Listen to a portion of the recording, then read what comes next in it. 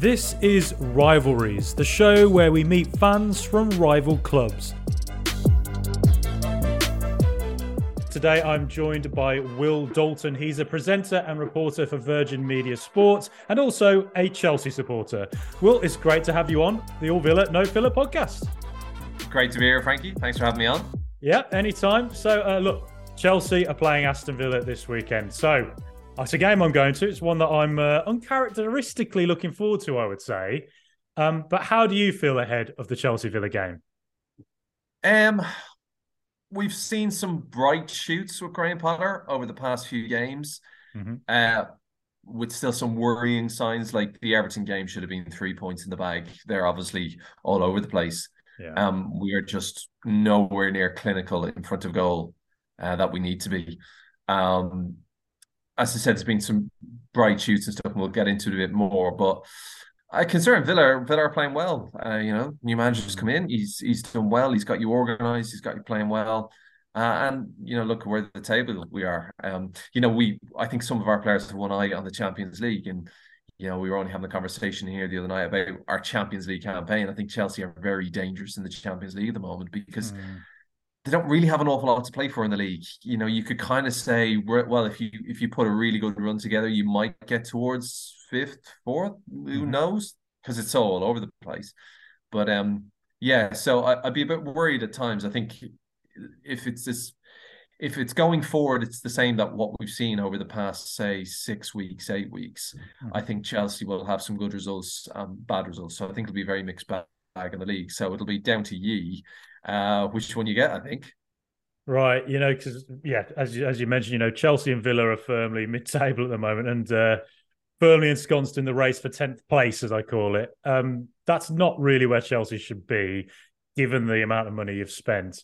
So what exactly has gone wrong at Chelsea this season?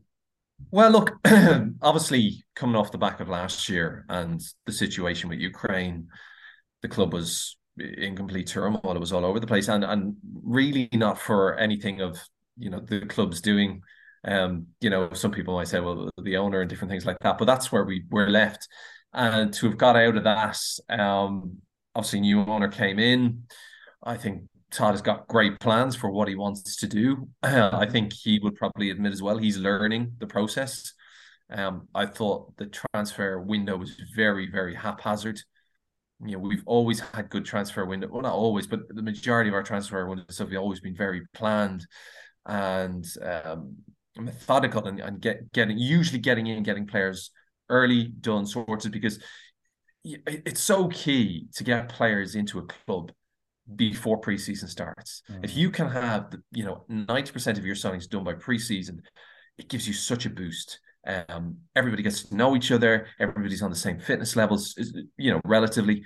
And that didn't happen. There was late signings. It was the same in January. And then also the other key factor was the players didn't go out the door. There's far too big a squad there with players that shouldn't be there anymore, and whether that is they're not good enough, or whether, naturally a player's time has come to the end at the club for form, sometimes players just get a bit stale. They need a move to rejuvenate themselves as well. So that's been a big downfall of this season. I think once we get to the summer and we're able to move some players on, I think the new players that we have signed, and I think there are some very good young players in there with great potential that they will develop. I think Potter as well, look, he was very unlucky with injuries. He had an incredibly shocking injury list, which again, the physio department, we've always had a very, very good physio/medical department. This year, it's not been the same. There have been changes. Whether those changes have been right or wrong, well, we can look at the injury list, and that, I think, gives us the evidence that seriously needs to be sorted. And that was that kind of stopped you looking at Graham Potter's record overall to say, right, where is he? But obviously, when you have defeat after defeat, home defeats, you're not even playing well. We weren't creating goals. Questions were going to be asked. Now, players have come back. He's got important defenders back, midfielders back. you kind of, and the signings that have been made, you've kind of got right. We need to see something now. Now we've got what 3 wins and a draw in the last 4, so Mm. you'd like to think that's turning the corner. The win against Leeds again. I was like, we've won, but apart from that goal, we've done nothing else Mm. new from the last game. Thankfully, Chilwell and James are back, and you can't underestimate how big those two players are, not just to the team, but to the system that Chelsea can use and essentially destroy teams with. Those two players are, in my eyes, the best in their positions, I think, in the world at the moment. Mm. James is just, he brings so much strength and determination, even as a character, steel into the team. Mm. Chilwell will cause havoc up front when he's a left wing back. And with those two players, then I think that's the perfect system for us. We've enough central defenders, good central defenders to play that three at the back. And then, to talk about then this team not having N'Golo Kante, in Yeah. my eyes, probably the best player I've ever seen live. Wow, Again, really? Okay. hugely underestimated by people. That until you see Kante live and what he does, it is just incredible. And you can Yeah, he's a talk about brilliant player. Ronaldo's and Messi's. Yes, 100% agree. But they'll grab the headlines because of their goal scoring rate. Yeah. Kante just, it is essential. And people have said it before, and it's so true. It is like having two players in the Mm. team. As Chelsea fans, we are also hopeful that when he is back, as far as I know, he played a behind the closed door match against Charlton during the international break. So last week, came through that. I think played 60 minutes, if I'm right. Don't hold me to that. But Mm. again, that will be such a major, major boost. And then being able to rotate Kovacic, Fernandez, and Kante, those three, for me, will fill two positions. And at today's game, when you've so many games and you've such intensity and the Champions League, that's the ideal dream scenario for Graham Potter.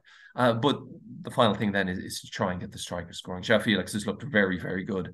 Looks Mm. like we will want to sign him. Looks like he wants to say. But you need more from Kai Havertz. We've seen little bits now in the past couple of games, maybe, that he's beginning to get confidence back, and you just need an edge from him. Sometimes he looks a bit, I don't want to say sedated, but it's like, come on, like get stuck in really a bit more. So Mm. that's kind of what we're hoping for really over the Villa game and then going forward.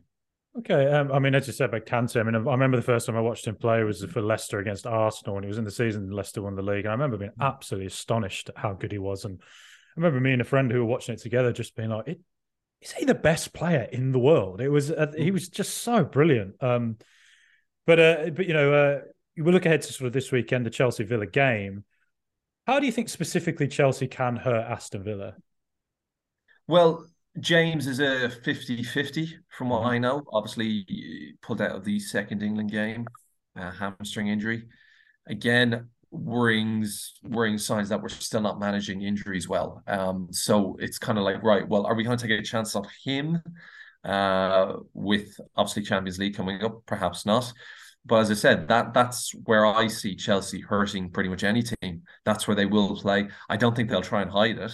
I think those players are that good. And then when you have the quality of Kovacic, who scored 2 the other night for Croatia, very rare thing for him to do. Hopefully, he brings his scoring boots back to Stamford Bridge.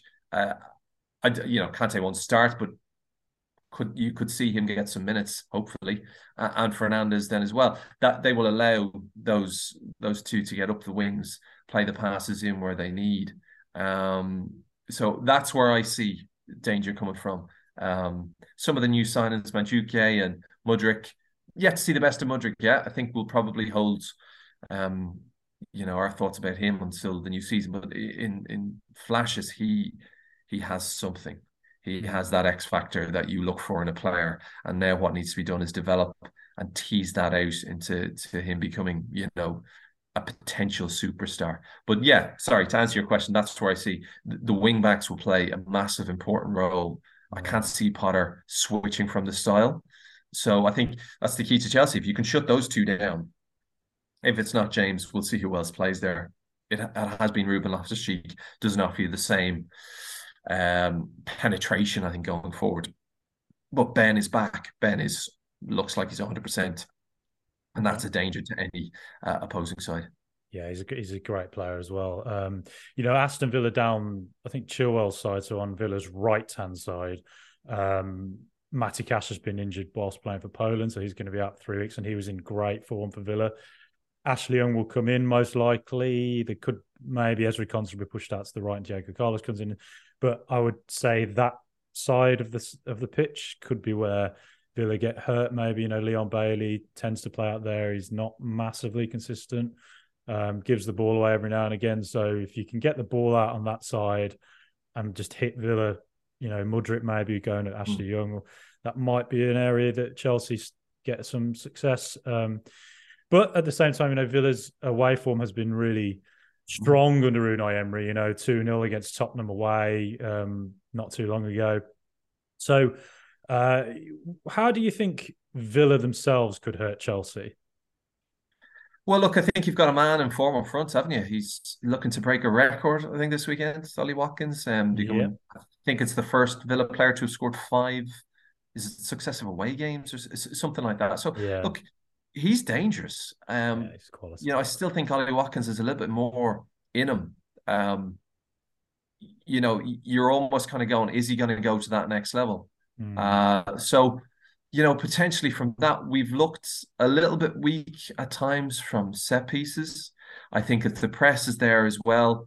Kepa has been very solid now for Chelsea in recent weeks, but he was part of a brutal Spanish side the other night, one of the worst Spanish teams I've seen in years Yeah. against Scotland.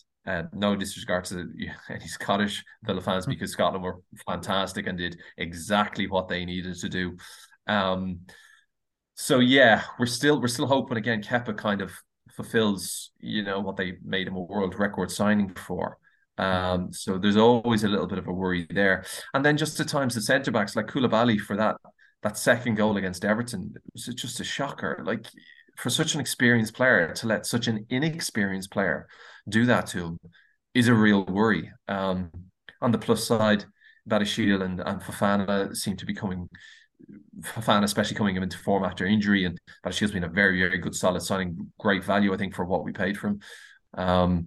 So defensively, they'll have to be on their game to keep an eye on Watkins, I think, and then also as well, John McGinn playing for Scotland the other night. Hasn't done it for ye, I think, as much as he's been doing for the Scots. But then that's down to your manager to get the best out of him, and there's no reason why he can't be doing that. Is there something in the Villa setup that he's being constrained? Is he being told, no, you can't be? You need to be a little bit more disciplined, where he's a bit more freedom with Scotland. McGinn has that little bit of X factor we're talking about, in the team. He can create a spark out of nothing. So I'll be keeping an eye on John McGinn as well. Yeah, John McGinn's form has come so much better under Unai Emery. He's getting forward much more now than he was under Steven Gerrard. So I think the goal will come from him. He hasn't scored for a long time for Villa. But at the same time, Boubacar Kamara, who's been a brilliant signing for us, to be honest, and one I'm surprised isn't a Champions League club. He's been super this season, but he got injured against Crystal Palace. Horrible tackle on him by Cheick Doucouré, and John McGinn's kind of slotted back in there now. So that sort of shows Villa's squad depth isn't quite there. And this summer, I think Villa are probably going to have to go quite big. So if John McGinn sits in CDM this weekend, again, I think that's not Villa at their best. I think if he's able to sit out right and push forward a bit more, and Kamara comes back in from injury, then I'm very, very excited to see how this game goes. So score prediction wise, Will, it's very hard to predict Chelsea this season, but I'm going to ask you, put you on the spot. How do you think you'll do at Stamford Bridge this weekend? Well, usually whatever I say, the exact opposite happens. That's why Okay. Right. So, like, if you look at our stats this season at home, it's I'll be honest, Frankie, it's been a tough watch. Okay. So I wouldn't be going to Stamford Bridge at the weekend thinking there's going to be a whole load of goals. I think there hasn't been a goal at Stamford Bridge in the opening 15 minutes. Right.